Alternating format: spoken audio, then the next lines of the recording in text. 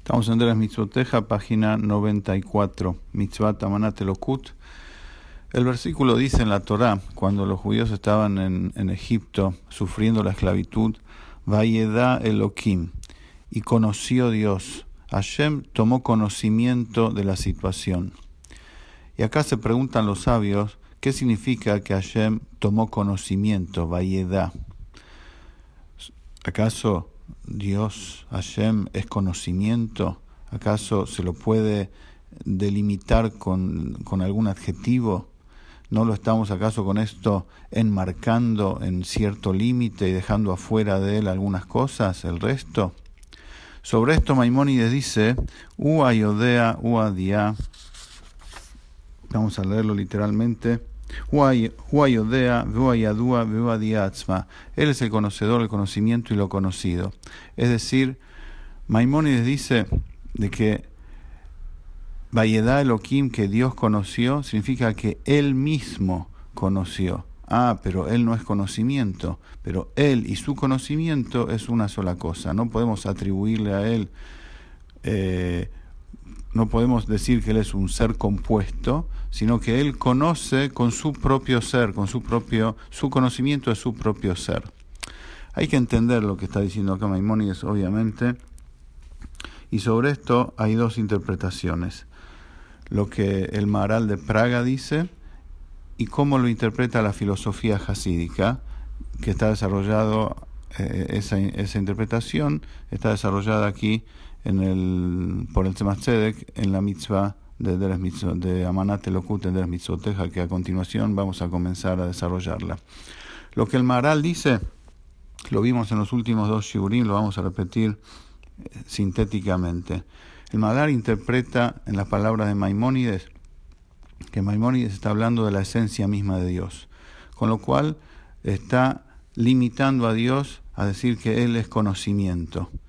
Y eso es imposible decir, porque Dios, Hashem, es Havaya Pshutá, Pashut Betachlit Apshitud, como explicó, es decir, Él es una existencia absolutamente indefinible, absolutamente sin ningún tipo de adjetivo, de modo que todo surge de Él no tiene nada definido y por lo tanto todo puede surgir de Él, y al mismo tiempo que todo surge de Él se mantiene al mismo tiempo separado de todo.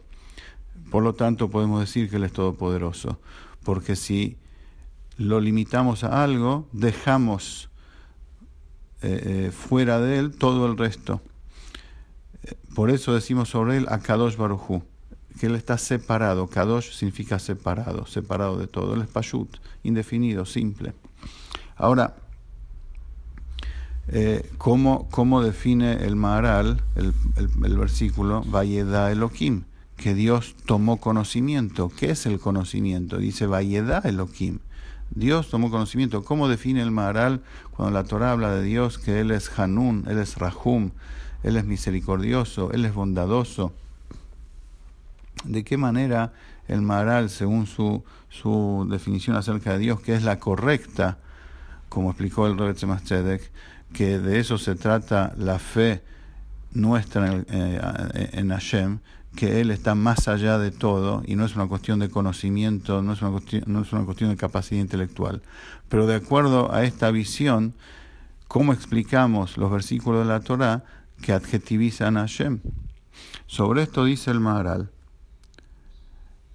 que así como Hashem crea cosas y nosotros vemos millones de cuerpos de todos los reinos, minerales, vegetales, animales, ser humano en el mundo, miles de millones de cuerpos, y a nadie se le ocurre pensar que porque hay miles de millones de cuerpos individuales, entonces hay Haz Shalom, millones de dioses, Dios no permita, sino que todo viene de un solo Dios, y a pesar de eso, Él hace miles de millones de creaciones.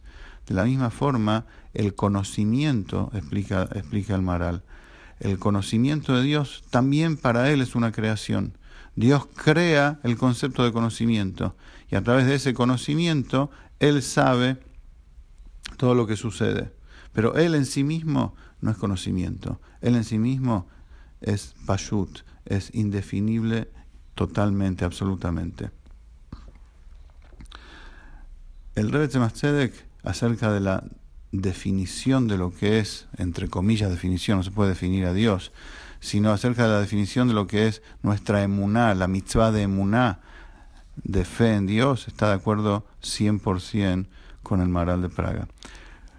Pero el Rebbe dice, vamos a profundizar un poco en las palabras de Maimónides, según los sabios de la Kabbalah, porque en realidad el Maharal en algo no está siendo exacto cuando dice de que el conocimiento de Dios es igual que una creación. O sea, el Maharal equipara el conocimiento de Dios a una creación física. Dice el Rebbe, esto no es así. De acuerdo al Hasidut y a la Kabbalah, se explica de diferente forma. Y conforme y de acuerdo a esa forma de ver y explicar lo que significa el conocimiento de Dios, vamos a entender correctamente las palabras de Maimónides y vamos a ver que en realidad Maimónides no opina diferente al Maharal, sino que el Maharal malinterpretó de alguna forma las palabras de Maimónides. Así opina el Rebbe Tzemach Tzedek y vamos a verlo a continuación. ¿Qué es el conocimiento de Dios de acuerdo a la visión de la Kabbalah y el Hasidut? No es una creación, sino que es divinidad. ¿Qué es divinidad? Elokut en hebreo, Göttlichkeit en Yiddish. Divinidad es cuando Hashem mismo, como decir, se autooculta, se autocontrae en sí mismo y deja ver, desde su infinito, deja ver algo que todavía, como si fuera, no salió de él. Es algo divino, es una expresión de sí mismo.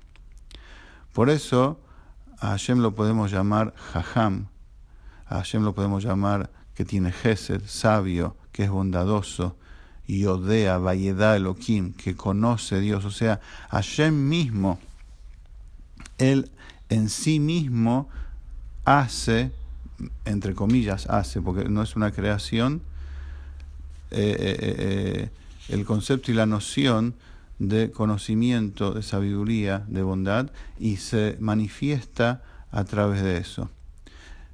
Entonces Hashem es conocimiento. No, Hashem no es conocimiento. Hashem es sabiduría. No, Hashem no es sabiduría.